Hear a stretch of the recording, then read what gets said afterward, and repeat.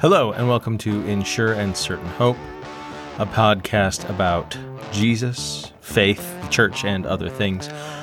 I am your host, Father Jed Fox. I serve as the rector of the Church of the Redeemer, an Episcopal church in Kenmore, Washington. I'm glad you're with us today. Today, we're going to be continuing our series on the outline of the faith. In this podcast, we will be talking about God the Son.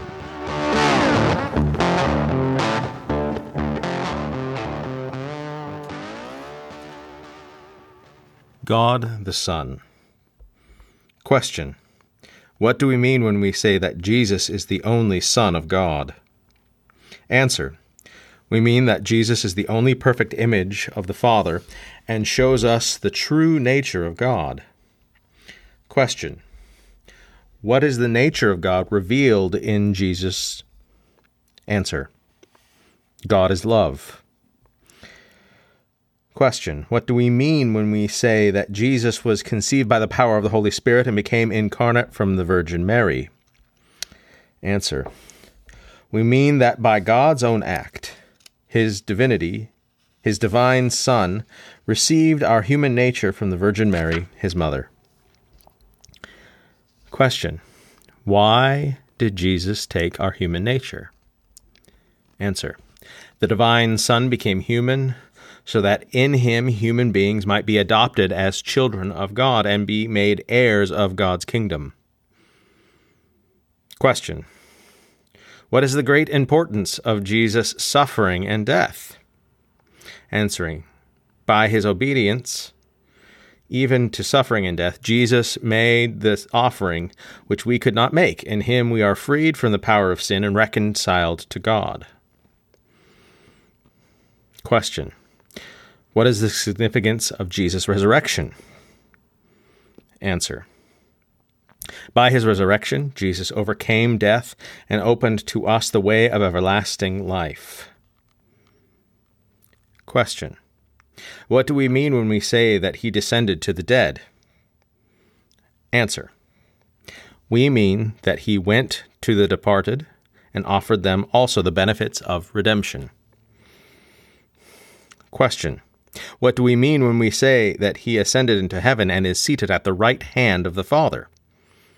Answer: we mean that Jesus took our human nature into heaven, where he now reigns with the Father and intercedes for us. Question: how can we share in his victory over sin, suffering, and death? Answer: we share in his victory when we are baptized into the new covenant and become living members of Christ.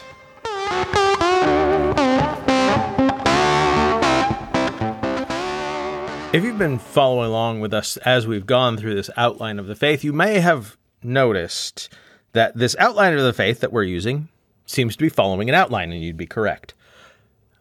Much of the language in what was just read in the question and answers about God the Son, whom we refer to as Jesus Christ, are taken almost word for word, particularly in the questions, from the Apostles' Creed. Now, some of you who are listening may have become very familiar with the Apostles' Creed during Coronatide, as we've been doing morning prayer a lot more than most modern Episcopalians do morning prayer, as we've been worshiping via the digital medium. Morning prayer doesn't have the Nicene Creed, which is of a later derivation. Instead, it has the earlier and less doctrinally fixed Apostles' Creed. And some people prefer the Apostles' Creed. But the thing about the Apostles' Creed is it doesn't have quite as much detail about Jesus in some ways. There are a couple lines that are not there in the Apostles' Creed that are there. And in the there are a couple lines in the Apostles' Creed that are not there in the Nicene Creed. And so, as we follow along, we get to this large middle section, and both in the Apostles' Creed and in the Nicene Creed, the largest section of that creed, of that statement of belief, is about Jesus. Because for Christians, Jesus is this thing on which everything else turns. Jesus is the person, the event, the moment upon which everything else turns. And the church and people of faith have spent a whole lot of time thinking about Jesus and what Jesus meant and did, and have come up with all sorts of manner of ways of talking about it. And sometimes it's great, and sometimes it's, we still use things that maybe leave a little bit to be desired. So you can kind of break speaking about Jesus in church down into a few sections. Who was Jesus? How did Jesus get here?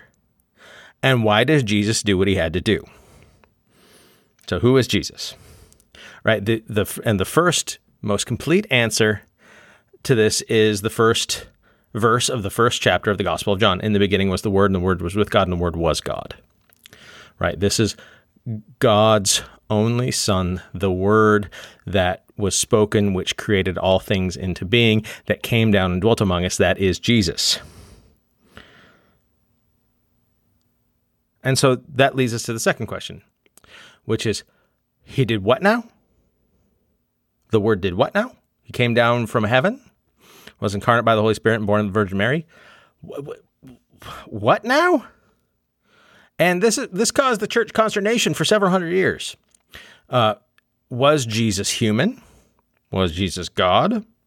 How did that work? Which one was more important? Was Jesus one masquerading as the other, or the other masquerading as the one? How did God become human? And the fancy phrase for what Jesus is hypostatic union. Means holding two natures at once. Jesus is fully human and fully divine, which presents its own set of complicating questions. How does God die? How does humanity enter heaven?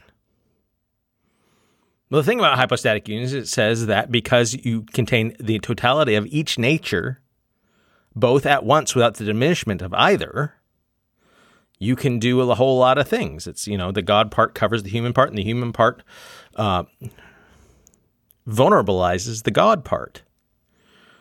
So Jesus is fully God, fully in control, and you see that in the way that some of the Gospels depict Jesus, particularly John's Gospel, as knowing what's coming and being in touch with that divine part of that divinity that is Jesus, but also who is fully human and therefore fully vulnerable in a way which God can never be. Not in the way that we are, at least.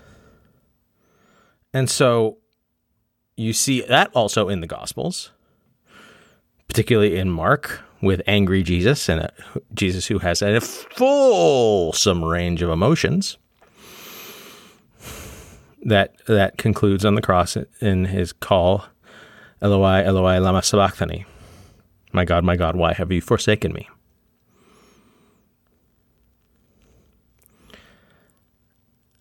And then, which then leads us to the last question, why did Jesus do what he did? That is, submit himself to the powers of the religious institution and the state, allow himself to be taken and killed, and then on the third day rise again.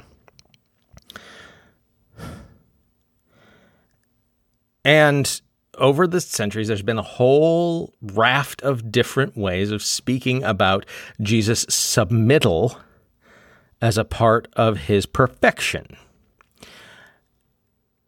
which is wildly problematic in some ways. To hold up this idea that if you want to be like Jesus, you have to submit to whatever the people in charge are going to do to you. That's not really super helpful. The embrace of that sort of aspect of it, in some ways, is the embrace of the church looking back at the martyrs, in hindsight, seeing them sort of embracing this wild and radical proclamation of Jesus in the face of powers of the state and of the religious authorities that were going to kill him, and saying, oh, they submitted themselves Therefore, submittal must be right. Therefore, submittal must be holy. Therefore, we should do it as well and do whatever the state says. It also has to do with the fact that by the 4th century, you have the co-opting of the religion by the state to use as a coercive force and to push this idea of adherence to submission to the state as a part of faith. There's a reason that the embrace of Christianity by Romanisms and Christianity's non-rejection of that is called by some church historians the first great mistake of the church. First of many. Maybe a better way to understand what Jesus does in the Passion and Crucifixion is experience the totality of what it means to be human. When I was much younger and traveling in Central and mostly Central America, particularly in Mexico, I noticed that the crucifixes in Mexico were much, much more graphic than the crucifixes in the States. And I happened to, after doing some of that traveling, be able to speak to a Roman Catholic priest who was a part of the campus ministry at the college I was attending at the time about this. And he pointed out that is integral to the faith of oppressed people. That is a theme that you see in the churches of people who have experienced colonialization and oppression all over the world, is that Jesus is portrayed as much more beaten and bloody than the sanitized Jesus on the cross that we get in our churches in the United States. And that is because a beaten and bloody Jesus feels like a full expression of humanity to a people who have been beaten and bloodied by colonialization and racism and all of the other isms that we have to put up with in this world. And it's comforting to think about the fact that the God that we worship has been through and understands the totality of suffering that we experience, up to and including capital punishment, murder. That's a radical notion. It's a radical story to tell, which there aren't really a lot of other religions that make that claim, that God has had our experience and understands us through that experience all the better, and that God is in God's celestial place then advocating for us because of that experience. And that is why the humanity of Jesus and the godship of Jesus is so important in Christianity, because God sanctifies the human experience. God makes the human experience a part of what it means to be God, and the holiness of God a part of what it means to be human. He reaffirms the goodness and holiness of creation, and especially of humanness within creation, in the resurrection of Jesus, and that our home is indeed with God through the welcoming of Jesus into God's nearer presence in the ascension. So, yes, Jesus is the linchpin upon which all of this that we call the church, all of this that we call our faith in as Christians turns, and for many good reasons. Not because Jesus was the most subservient and we just need to work like Jesus to be more subservient, but because through Jesus, we are adopted as God's family, right? It talks about that specific language, the adoptive language of us becoming children of God, the idea that God has no grandchildren.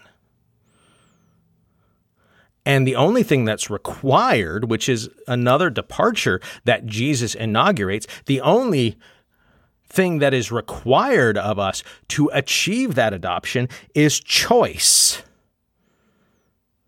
To choose to be a part, to make a decision to be a part. Now, it's not just a one-time decision. That's the thing. It's not just something I choose Jesus Christ, I answer the altar call, step up, put your hands in the air, say, "Save me, Jesus," and then you're born again. It is a choice of love, the revealed love of God in Jesus Christ that makes the choice again and again and again to choose relationship over anything else.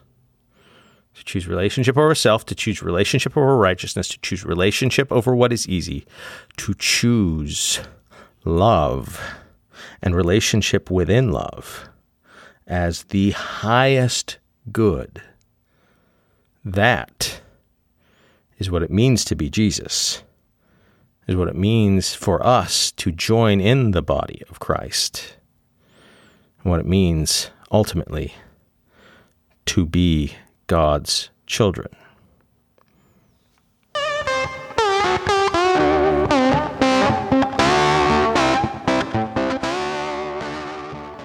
I want to thank you again for joining us again today on this podcast as we have been talking about the Son of God in the outline of the faith. I'm Father Jed. I've been your host of this podcast in Sure and Certain Hope. I hope that you will join us again very soon. And God's blessing be with you, Christ's peace be with you, and the Spirit's outpouring be with you now and forevermore.